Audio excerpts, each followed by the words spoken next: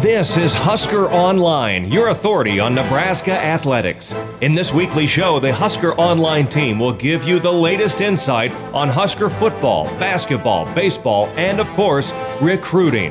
Now, here's your host, Husker Online publisher Sean Callahan. Hello, and welcome again here to another edition of the Husker Online show. It's supposed to be a pregame preview show for Saturday's game with Wisconsin. Thankfully, Robin Washington later will be joined here by Nate Klaus on the show as well to talk more about Ohio State and recruiting. But thankfully, Robin Washington, we didn't tape on Wednesday because a lot has happened this week in the world of Nebraska football and Wisconsin. And you knew things were going to get kind of silly the minute that Graham Mertz positive came out. And it's been kind of a whirlwind because the Badgers are the first team in the conference that has had a high-profile player like Graham Mertz, the former U.S. All-American quarterback out of high school, who looked outstanding in Week 1, test positive for COVID-19, which means he's out 21 days. Then that led to an entire PCR testing, not antigen testing, which is the normal daily protocol of the entire Badger program, which brought out 6 more player positives and 6 more staff positives, including Badger head coach Paul Chryst. Well, then that led to them going to the colors of orange-red. Players were on the orange side. Staff and personnel were on the red side. If you are red, automatic Big Ten step in, shut things down. They were at a point where it was discretionary. That allowed Wisconsin to make the call. They opted to not play this weekend, which left Nebraska without a football game. And then it led Nebraska to try to find a football game with Tennessee Chattanooga for about $200,000 to $250,000 in Lincoln. Both parties agreed to play this game verbally, pending a Big Ten Council of Chancellors and Presidents vote. And you just kind of knew, Robin, at least I had that feeling, when I was talking about it kind of behind the scenes Wednesday night, I was not holding out much hope because it just didn't seem like they would get the full 9-vote support. There was support for them to play this game by some teams in this league, but they didn't get the full support to move forward, and that's unfortunate. Yeah, if we've learned anything, the pending Big Ten approval usually is a death sentence when it comes to anything Nebraska wants to try to accomplish in terms of playing football in 2020. So that was a major caveat in this whole discussion, but it kind of shows that how quickly that thing came about to where they not only found an opponent, but that opponent had already gone through an entire program-wide PCR test, and they were all negative. They had the trucks loaded. They were ready to go. And then, it got shot down. That shows you that Nebraska had this as on the back burner as maybe a potential plan B under the assumption that a game would get canceled when you're trying to play 9 games in 9 weeks with 0 wiggle room and no opportunity for postponement. They wanted to have another option. And people are asking, well, why would you even bring it up? Because, you already were told no, that you can't play non-conference games. Well, the difference was when they were first told no, it's because that game was postponed. The season was going to be postponed till 2021. So technically that season's games were still going to be played. It's different now because the game that was on their schedule is canceled and will not be made up in Nebraska. And it was canceled by Wisconsin's choice. Yes. If Nebraska... It wasn't issued by the league. It had nothing to do with Nebraska. It was because Wisconsin didn't feel comfortable, which... That's their prerogative. Yes, within the rules as they're written, that's well within their rights. But it also should be, in my opinion, and a lot of others, that within Nebraska's rights to be able to replace that game, especially in a season where you are putting a minimum on playing 6 games to even compete for your conference championship. So right out of the bat, Nebraska's at a competitive disadvantage within its own division by 0 fault of its own, and the Big Ten is not allowing them to make that up. So it's frustrating. Nebraska gave it a shot. They had everything, their ducks lined up, ready to make this happen. And once again, the Big Ten said, nope, this is thinking way too far outside the box. We're going to stay with our little narrow scope and just try to play as many games as we can under these very thin ice rules that we've set in place. And you just knew it was too good to be true. I mean, you weren't going to get basically Wisconsin coming in here with Joe Bauserman and have Eric Shenander just running Engage 8 blitzes the entire game. That's an old video game reference, the old 8-man blitz. Real ones know Engage 8. Engage 8 blitzes where they just feasted on a Wisconsin quarterback who would never normally see the field and win the game. That was too good to be true. I mean, victories against Wisconsin don't come, and maybe they wouldn't have won the game. Who knows? But the point spread went from like 11 to basically a pick 'em. The moment we knew that the Badgers were going to be playing essentially their fourth-string quarterback in this game, and it's unfortunate. It was going to be a beautiful fall Saturday in Lincoln here for this game. The local businesses would have been buzzing. I mean, there would have been people in the crowd, but I mean, that's what really gets me the most, Robin, is for the kids, the players, the city of Lincoln. Just if Nebraska were to win this game somehow, I don't care who Wisconsin's quarterback would have been.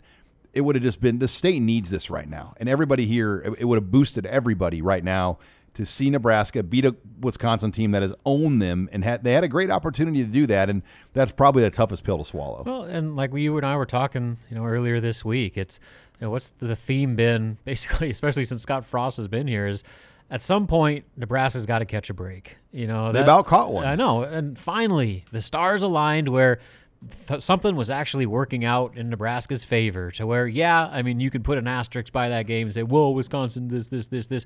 So what? And the game was played and Nebraska won, and Wisconsin was a top 10 team and Nebraska beat them. So, it's extremely unfortunate in a lot of different ways. And regardless of Wisconsin's situation, winning that game does so much for Nebraska's confidence, especially, you're trying to find all these positives out of a 35-point loss at Ohio State. To actually have a win where you're building off of, that changes the entire tenor of your season to where you're going into Northwestern with a completely different mindset than you are right now. And suddenly you're looking at all the rest of the games on your schedule is, there's not a game on here that we can't win.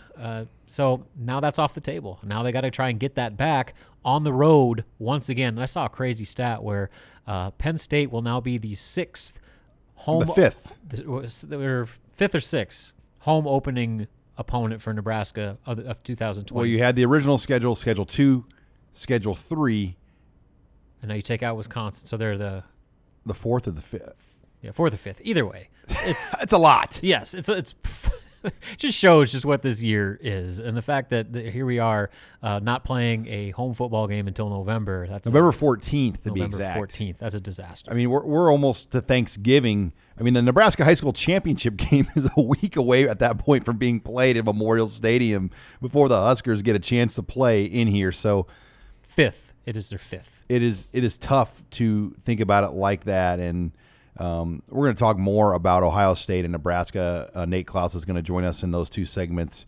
But wanted to get to the news first. But Robin and I have spent most of Thursday kind of chasing this down and staying on top of that story. The long story short, no game. And, you have to respect Wisconsin's decision. I mean, it's their call. If they don't feel that they have a handle on their COVID-19 situation, they have the ability to make that call. But it's the Big Ten at that point, not allowing another game to happen. I think that's where the rub is right now, because what happens if it's another team besides Nebraska that needs that extra game? What if it's Ohio State? They've already now set the precedent, and maybe it will come back to bite them. Probably not. And as Scott Frost said earlier this week, or maybe 2 weeks ago, it's really hard to be at red. And Wisconsin's probably about as bad as you can be, and they were only at orange-red. Yeah, and he also said that teams that want to play can find ways to play. Teams that don't can find reasons not to. Wisconsin found a reason not to. All right, well, when we come back, I want to get more into Ohio State. I was in Columbus. Nate and Robin were back here and watching the game, following things as they played out. We're going to talk about what we saw with Nebraska's offense next. You're listening here to the Husker Online Show.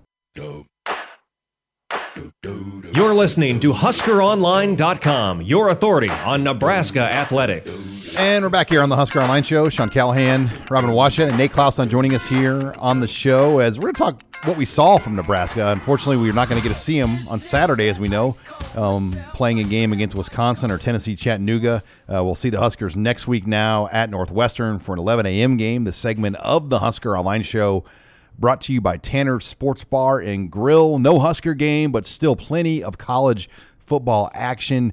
Get on into Tanner's here in South Lincoln. They'll have all the games on. Great food, great beer. Still plenty of Big Ten football to watch. NFL on Sundays.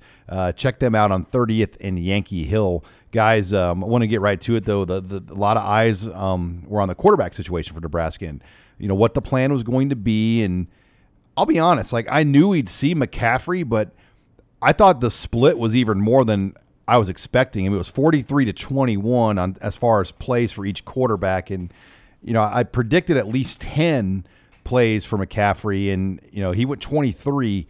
So that really tells you what they think of his overall value, Robin. Yeah, and I'm glad they were able to find ways to get him involved. My one kind of hitch on it is that it almost seemed like they were forcing the issue a little bit. Making him like a running back. Like doing way too much with him and doing so at the expense of your proven commodities, where Dedrick Mills just stopped being part of the offense. Wan'Dale Robinson gets targeted 6 times. I mean, those are the guys that are going to win you games. I mean, as good as Luke McCaffrey is, he's still a redshirt freshman who was playing in his 5th ever college football game. I mean, that you can't make him the focal point of your offense and expect to beat Ohio State. Now, maybe there's a big strategy behind that to where they wanted to put that all on film in a game they probably thought, it wasn't going to determine the entire course of their season. But at the same time, the way they played in the first half, I thought that they could have, had a game plan that you can sprinkle him in and not make him the focus of your entire, play calling. So I don't know. We'll see what they do going forward. I'd be surprised if he is that big of a factor going forward in that many different ways. If anything, if you want to get him on the field that much, let him play quarterback. You constantly insist that he is a quarterback. He's a co-starting quarterback. Give him some real drives, real reps earlier in the game, and don't just use him as this kind of oddball mix and match, Swiss Army knife guy. Yeah, and I don't completely disagree with you, but at the same time, he did make plays. He did. I mean, he went out there and on that first drive. Would Wan'Dale have made plays? Well, yeah, I mean, he probably would have too. Yeah, and I agree. I mean, I don't think you can sacrifice one for the other. But he did, in his first extensive, action against probably the best team he's ever faced. He went out there and made some plays, and I was surprised by how early and often they got him in there. I didn't think, I thought he was going to play, and I'm with you, Sean. I thought maybe 10 snaps or so, 10 to 15 maybe, but I didn't think it would be that early or that often, and he did go out there and make plays. But, yeah, I think you have to find a way to get him out there involved without sacrificing touches to guys like Wan'Dale and Mills and maybe a Manning if and when he gets entered into the mix too. I thought a real turning point was early in the second quarter, during the second quarter when Martinez had the equipment malfunction. Nebraska had some really good rhythm going there, and they were very close to getting a first down. They almost went for it on 4th down.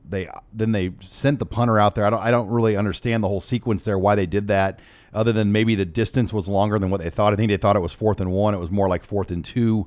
But that was a big moment, I thought, in that game when Martinez had to just abruptly come out of the game, and I don't know if it was a chin strap issue. It's like it looked like something with his helmet, chin strap or something. Yeah, like the upper part, like the snap had popped off or something like that. So it was like they were scrambling to get that thing fixed on the fly, but clearly it was something that needed a little more time. And you can't do that against a team like Ohio State. I mean, that's a your margin for error in a game like that is very little, and that moment.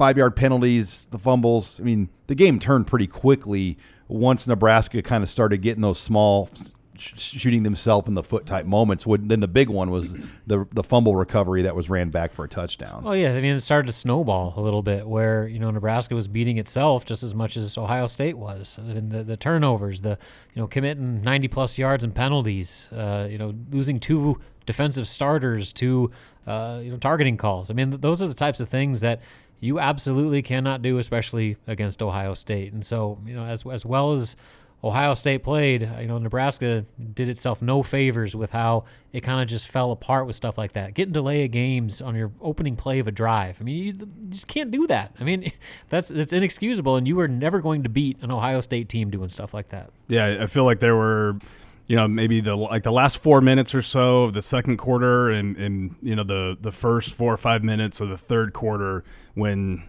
things were just kind of all out of sorts for Nebraska, that really, really hurt them. Outside of that, though, I think they played fairly well. I think we saw some improvement, or at least things that give you hope and say, okay, well, yeah, they're close to turning the corner, or they've maybe closed the gap a little bit with a team like Ohio State. Their overall play count was only in the low 60s, and I mean that took away a lot of opportunities. I mean, really, a Scott Frost offense needs to run between 80 and 100 plays to win a game, and when your play count's that low, their strength is wearing opponents down like they did at Illinois last year when they went over, I believe it was 100 plays or more, and the Illini just couldn't even stand by the end of that game, and that's what they have to do to win games. We only saw 9 passes thrown to wide receivers. 6 of those went to Wan'Dale Robinson, Levi Falk, Cade Warner, and then Alante Brown each got 1.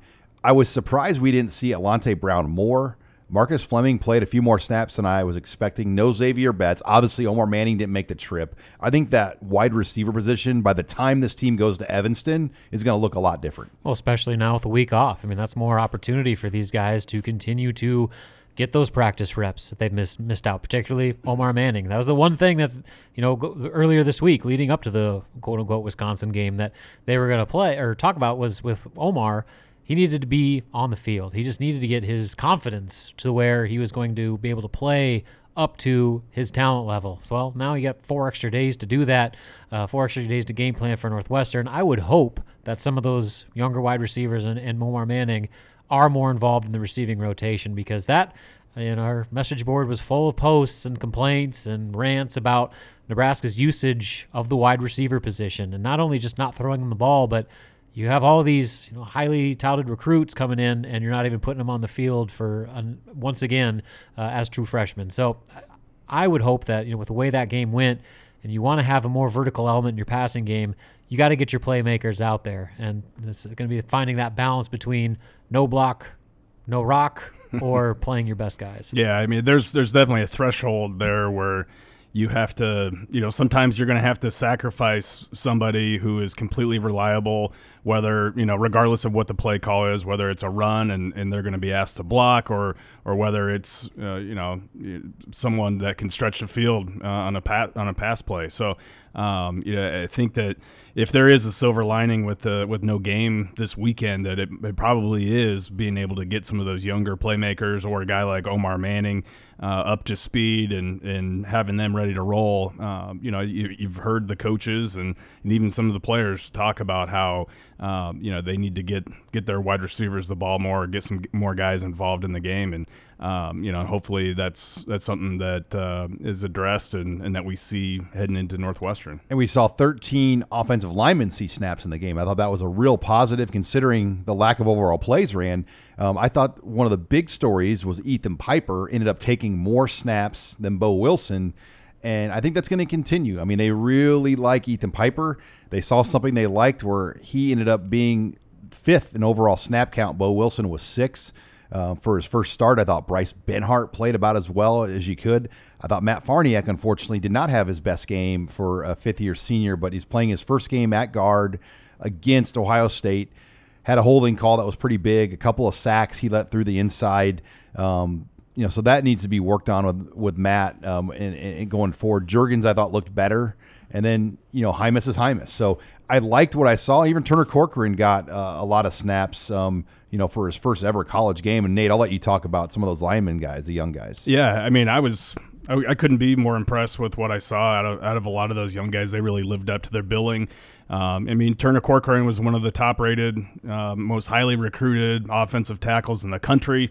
And Greg Austin said heading into the game that he's come in prepared and he's very mature and he's going to play this year. And sure enough, against Ohio State, he gets in there and performs fairly well. You saw Benhart, as a redshirt freshman. Again, another highly recruited, highly rated guy come in and he more than held his own. I thought that if you weren't hearing his name called for penalties or holding, that was going to be a success. And sure enough, I don't recall a time where they pointed him out on the telecast as getting completely beat or holding or causing penalties or just being offsides, things like that, where you might think, okay, this is his first time ever playing against a really good football team.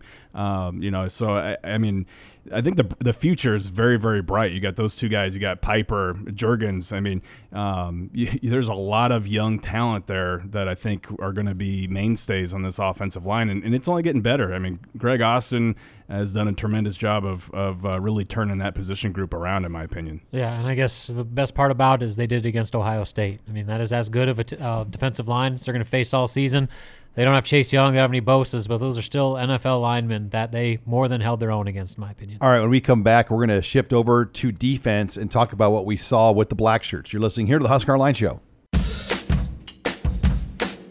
This is HuskerOnline.com, your authority on Nebraska athletics. And we're back here on the Husker Online Show. Sean Callahan, Robin Washett, Nate Klaus talking Nebraska, Ohio State now, as we won't have a game here on Saturday, but lots to talk about as we got to see the Huskers play a game for the first time in really 11 months. Unfortunately, came on the short end of the stick against Ohio State, but a lot of things to like. The defense in general, showed some areas of improvement. They were able to get one turnover in that game, if I'm not mistaken. It was 2-1. Ohio State won the turnover battle. But there were definitely some improved areas. I thought physically up front, the defensive line overmet my expectations. I thought Will Honus played a really solid game from all things. Caleb Tanner flashed at times. So there were some things right off the gun. But, guys, Justin Fields is just that good. I mean, I was thinking about it, Robin. We've seen a lot of quarterbacks play against Nebraska in about the last 20 years. Can you think of one quarterback? Like we saw Josh Allen, who starts for the Bills. Would you take Justin Fields or Josh Allen right now? Well, as college quarterbacks, because I mean, no. If you were the Bills right now, would you keep Josh Allen, or do you think Josh Fields is a better player? Josh Allen's playing some pretty good ball right now. Well, I know he is, but I think Justin Fields could be that good. I mean, Justin Fields is a top 5 pick right now if he keeps playing the way that he is right now. But yeah, Nebraska's defense, in my opinion, did everything that it had to do to win that game. They made Ohio State relatively one-dimensional. First half, Ohio State was only averaging like three some point whatever yards per carry on the ground, and they forced Justin Fields to beat them. Well, Justin Fields is pretty good, and so it's not the best plan, but it was the only plan that was going to work. Justin Fields just proved why he is, a Heisman frontrunner going into the season. He was perfect on every pass, and because of Ohio State's playmakers on the outside, Nebraska had to play so far back that it was just shooting fish in a barrel for him. And it was, 15-yard out routes were wide open, and Fields was just nailing them and just making the right play time and time again. The way he was able to escape pressure, break tackles. I mean, that guy, he can do it all right now. And I didn't think there was much room for him to get better than what he is a year ago, but he has. I mean, that guy is legitimately going to push, maybe not for number 1 overall, but to be that second quarterback off the board and a potential top 5 pick when all said and done. Well, that's the thing about it is, he's special just by himself, but when you surround him with tremendous talent, it gets taken to a whole nother level. Nebraska's defense, like you said, Robin, I felt like they did a fairly good job, and you could tell, like, they were just wanting to keep everything in front of them. They were not wanting to get beat on the big play or get smoked deep. And yeah, it did happen a time or two, but for the most part, they were able to keep things in front of them. But when you've got somebody that talented, kind of pulling the trigger back there, it was shooting fish in a barrel, and they were able to continuously move the ball down the field, by taking what Nebraska was willing to give them. And it's luckily for Nebraska, they're not going to face another quarterback quite like that, this year. And I still think that there's plenty to like about Nebraska's defensive performance and some flashes from certain players on really all 3 levels. Robin, you might have Fields and Lawrence both in New York next year. Yeah, we'll see. Are you Team Fields or Team Lawrence? No, Lawrence all day. So you're Lawrence over Fields. That guy's the one. He's about as can't miss as it gets. People thought like Andrew Luck and Peyton. I put him like in Peyton Manning category right now. Like he is like that surefire of a prospect. He's unbelievable. Joe Burrow, I think, is trending in that way too. Yeah. I mean, the team's not winning games. But he's also playing for the Bengals, which are a disaster, and they're competitive. And so that's all you want out of a rookie. So quarterback play, I mean, you look at all the rookies that are slowly starting to make impacts in the league. So we'll see what Justin Fields can do at the next level, because I think he could be a darn good one. Yeah, he's gonna be pretty special. I mean, I don't think you can go wrong with Lawrence or Fields at this point if you're an NFL GM. That's what the NFL said about Peyton Manning and Ryan Leaf too, right? Yeah, there are misses out there, that's for sure. And you can take a guy from Duke and 6th overall pick and end up picking a new quarterback 2 years later. Yeah, your NFL draft season will be fun for you at least, Robin. It usually is. When you're a terrible team and you're picking in the top 5 every year, highlight of the year comes in April. All right, well, let's keep talking defense here.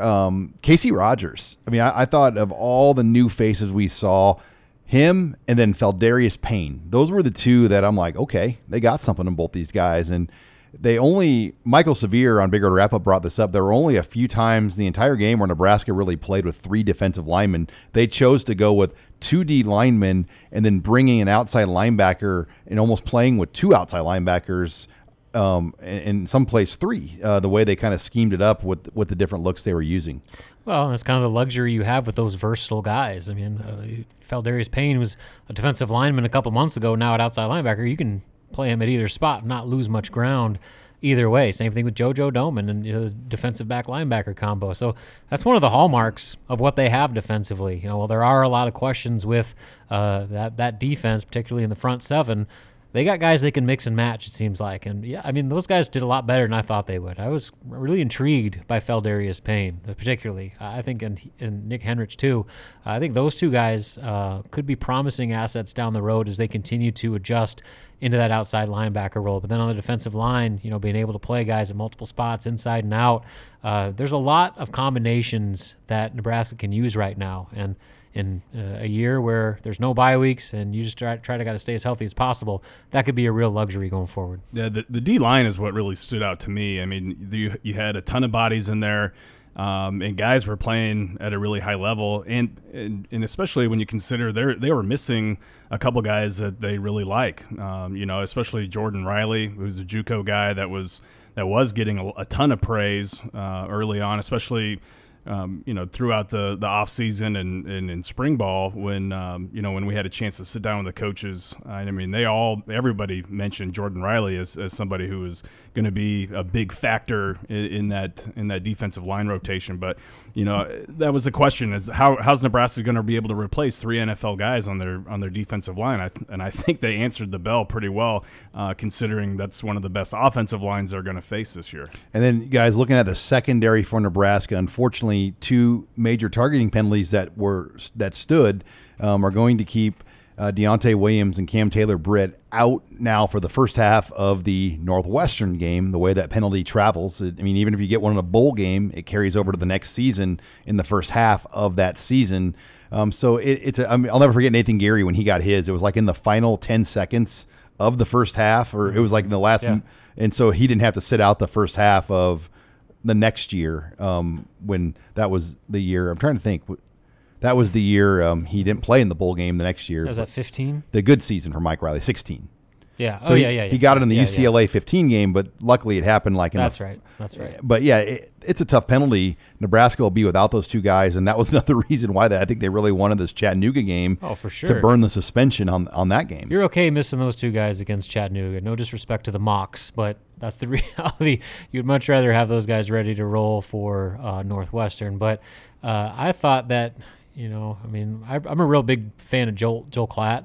And his rant that he had after those penalties was spot on in a lot of sense where, college football, what are we doing right now? What do you want players to do, especially defensive players, when it comes to tackling? You want them to play this physical element of football, but even incidental contact where it glances a helmet, that's a penalty that not only is going to cost you a first down or yardage, it's kicking you out of the game and potentially for a half of the next game after that. So it is such a severe penalty with zero room for interpretation from the officials. It should be a play that should be reviewed, and you should be able to make a determination on intent. I mean, you can clearly see there was a difference between Cam Taylor-Britt and Deontay Williams, and you could probably issue different penalties as a result of that. Yeah, I couldn't agree more. I think there's got to be varying levels of targeting, kind of like in the NBA where you've got a flagrant or in basketball where there's a difference between a normal foul and a flagrant foul. I think that that's something that's got to change, and hopefully sooner than later. All right, when we come back, Robin Washut and I are going to talk Nebraska basketball. Since we don't have football this week, still lots going on with basketball. We're waiting on a schedule, a multi-team event that will take place in Lincoln, as well as an update on 5-star recruit Bryce McGowens, who Nebraska continues to sit very pretty with. That's all next here. You're listening to the Husker Online Show.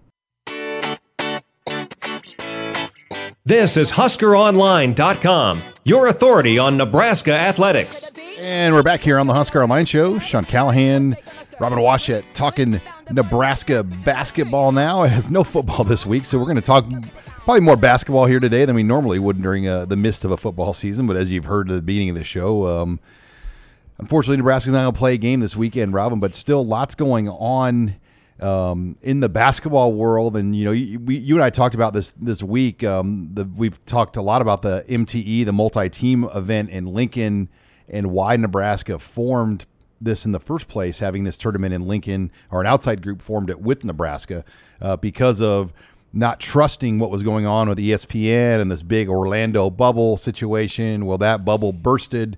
Those games are not going to take place. A lot of people scrambling for games. How does that help the MTE here in Lincoln? We'll see. Because before that even happened, Nebraska was at, for sure, 11 teams, including themselves, as far as the field of teams committed contractually to participate. And so I think they were, at the time, only looking for maybe 3 or 5 more teams to get to either 14 or 16 teams. And, I know they'd already had conversations out to kind of fill out the rest of that field. Now, with the cancellation of that Orlando bubble, a lot more big name, Power 6 schools, like you said, are looking for games. And so there was already a chance Nebraska, or the event, which was Elevate Hoops is the company that's running it, they were looking for adding another Power 6 school potentially to that field. And so, maybe that kind of increases the options they have to choose from. Maybe a few more calls went out. But at this point, I don't know how much it would directly change the dynamic of that thing outside of maybe one more Power 6 school. You're listening here to the Husker Online Show. And, Robin, any word on when we're going to see a schedule? I mean, we're hitting November 1st here, and we still don't have a schedule. Yeah, I mean, we're less than a month away, a few weeks away from the scheduled opening night of college basketball season, and we don't even know when Nebraska is going to play, if they'll be allowed to play a non-conference schedule, and what the conference schedule is even going to look like. And I think a lot of that has to do with the Big Ten, once again, taking their time and doing their due diligence, trying to create the safest plan of attack for their league schedule, and debating on how much that entails playing schools from other conferences that are doing different things with their COVID testing and stuff like that. So I think there's a lot of layers to it in that regard, and that's probably the biggest reason for the holdup. And then when you look ahead to the league schedule, I think there's still conversations being had about potentially having teams like, say, Iowa comes to Lincoln and spends 3 days in Lincoln and they play 2 games. I think that's a real scenario where they're going to try to do back-to-backs to get as many games played in as short amount of a time in as controlled of an environment as possible. So I think there's just a lot of moving parts that are still to be determined. That is the reason why here we are going into November, and we don't even know what the schedule is. And Robin, you mentioned something that was interesting a week or so ago about fans, and we know the Big Ten, they could come in and say what they want on fans, but this MTE event is interesting because it's not going to be hosted by Nebraska, but it's going to be hosted in Lincoln. An outside group is running it. So you're under the understanding that obviously we're now in the red zone for COVID. It's hard to know what crowd numbers and things can be by that point because it doesn't look good at this point today. But there could be some fans allowed in these games. There's a chance for sure. And that decision, as far as I know, will be made by local authorities. And as long as the city of Lincoln and state of Nebraska are allowing gatherings at sporting events, then Nebraska and this Elevate Hoops company, they're going to do all they can to get fans in the stands. And I guess the last time I talked with sources that are involved in putting this thing together, they said that they're operating under the assumption that the way it currently stands, they could have 50% capacity at these games. And there's a lot of loopholes that are going to allow them to do that. Like you mentioned, this isn't Nebraska's event. They are just the host campus. It is an Elevate Hoops event, a third party that has no affiliation with the Big Ten. So there, they can do their own thing. Two, Pinnacle Bank Arena is a city-owned venue to where, yes, Nebraska uses it, but it's the city of Lincoln that owns and operates it. So that is different. They're not on campus, so there's different ways to move around it from there. And also, I've heard that if the Big Ten still tries to come into this thing, they'll just say, we're not even going to say Nebraska's the host school. We're going to say Oklahoma State is hosting, or whoever it may be, is hosting a multi-team event in Lincoln, Nebraska, just to get around that Big Ten stranglehold they have on that sort of thing. So, we'll see. Again, a lot of it just has to do with what happens within the community and the spread of coronavirus and what the regulations are going to be in place as far as what you can do. But if they are allowed to do it, they are going to do everything they can to have fans at that tournament. You're listening here to the Husker Online Show, Robin, and let's talk some recruiting now. For Nebraska, we spent a lot of time about Bryce McGowens, and I think I'm in the camp of a lot of Nebraska fans probably listening. They're not going to get their hopes up because we've been down this road before, but things still look very promising with the 5-star Bryce McGowens. Yeah, it hasn't slowed down at all. Nebraska was one of the first schools that just kind of obviously jumped into the equation because his older brother Trey is here. He's got a good friend, Elijah Wood, on the roster, and his relationship with Matt Abdelmassi. But that relationship has continued to develop since he put himself back on the market a couple weeks ago. They've been holding, I think, about a Zoom call every 3 days with him. They just had one on Wednesday night with him, and things continue to trend in the right direction. Now, I would advise to approach this with cautious optimism. While things are looking good, this is a 5-star recruit we're talking about. And, I'll just come out and say it. Some of the schools on his list, they've been known to go the extra mile, so to speak, when it comes to recruiting players. So there's always a chance that things can turn for the worse at the last minute. It's already happened in Nebraska a couple times. Again, you're talking about a 5-star player in college basketball recruiting. Crazy things can happen. But there's a lot of reasons why Bryce McGowens would choose Nebraska, and the fact that they've made it this far along and still appeared to be one of the schools in the driver's seat, if not the school, that's a pretty good spot to be in. And as far as practice goes, they're a regular 20-hour week right now. Nebraska basketball is full-scale, 20-hour a week kind of preseason practice, right? Yeah, they're in full preseason practice mode. So they had 42 days, I believe, for the November 25th first game. So again, we'll see kind of what happens with the schedule when that first game actually is. But assuming they play on the 25th, then they're right on schedule for that. All right. Well, it's going to be very interesting to, number one, see when the Big Ten puts out a schedule. Number two, what this MTE event looks like that they're going to unveil here for Lincoln. I imagine it happens soon.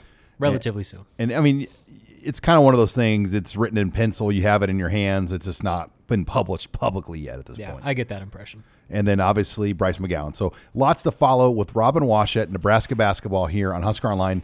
When we come back, we will close the show with some recruiting talk and Nate Klaus. You're listening here to the Husker Online Show. This is HuskerOnline.com, your authority on Nebraska athletics. Final segment here of the Husker Online Show. Sean Callahan, Nate Klaus, talking recruiting now as we wrap up the show, Nate. And boy, no game this weekend. It sure would be nice to go out and for these Husker coaches to get a chance to go see some kids in person. And we're closing in, Nate, on a month away from that December signing day. And how scary do you think it is for a coach and evaluation staff to not really have seen any of these guys in a camp setting for the most part, or even a game setting, a PE class setting, a weight room setting. I mean, this recruiting class, when it's all said and done, there's going to be so many misses one way or the other. Well, yeah, that's one thing. When in the spring, I did kind of a confidential, quiz, if you will, or survey, if you will, with a lot of different coaches. I think it was like 20 coaches between all levels of football, from Power 5 all the way down to junior college. And that's the one thing nearly all of them told me, is that this year there are going to be more busts than ever before. But there are also going to be some, more opportunity to find, the diamonds in the rough than maybe ever before as well, because there might be some more local kids that you've been able to see more than anybody else, or that you've got a better connection with, or an in with their coach or whatever, that no one else is really going to, uncover. And so it's going to be really interesting to look back at this recruiting class, I think, 4 or 5 years from now,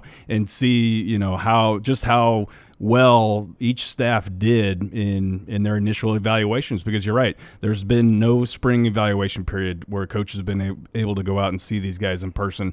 There's been no camps. There's been no opportunity to go out into the schools in the fall or see any playoff games in the fall or whatever. And so, it's really going to, I think, be a separator, a couple years down the road, this recruiting class, just, based off of how well each staff is able to actually evaluate off of film alone. You're listening here to the Husker Online Show. Sean Callahan, Nate Klaus.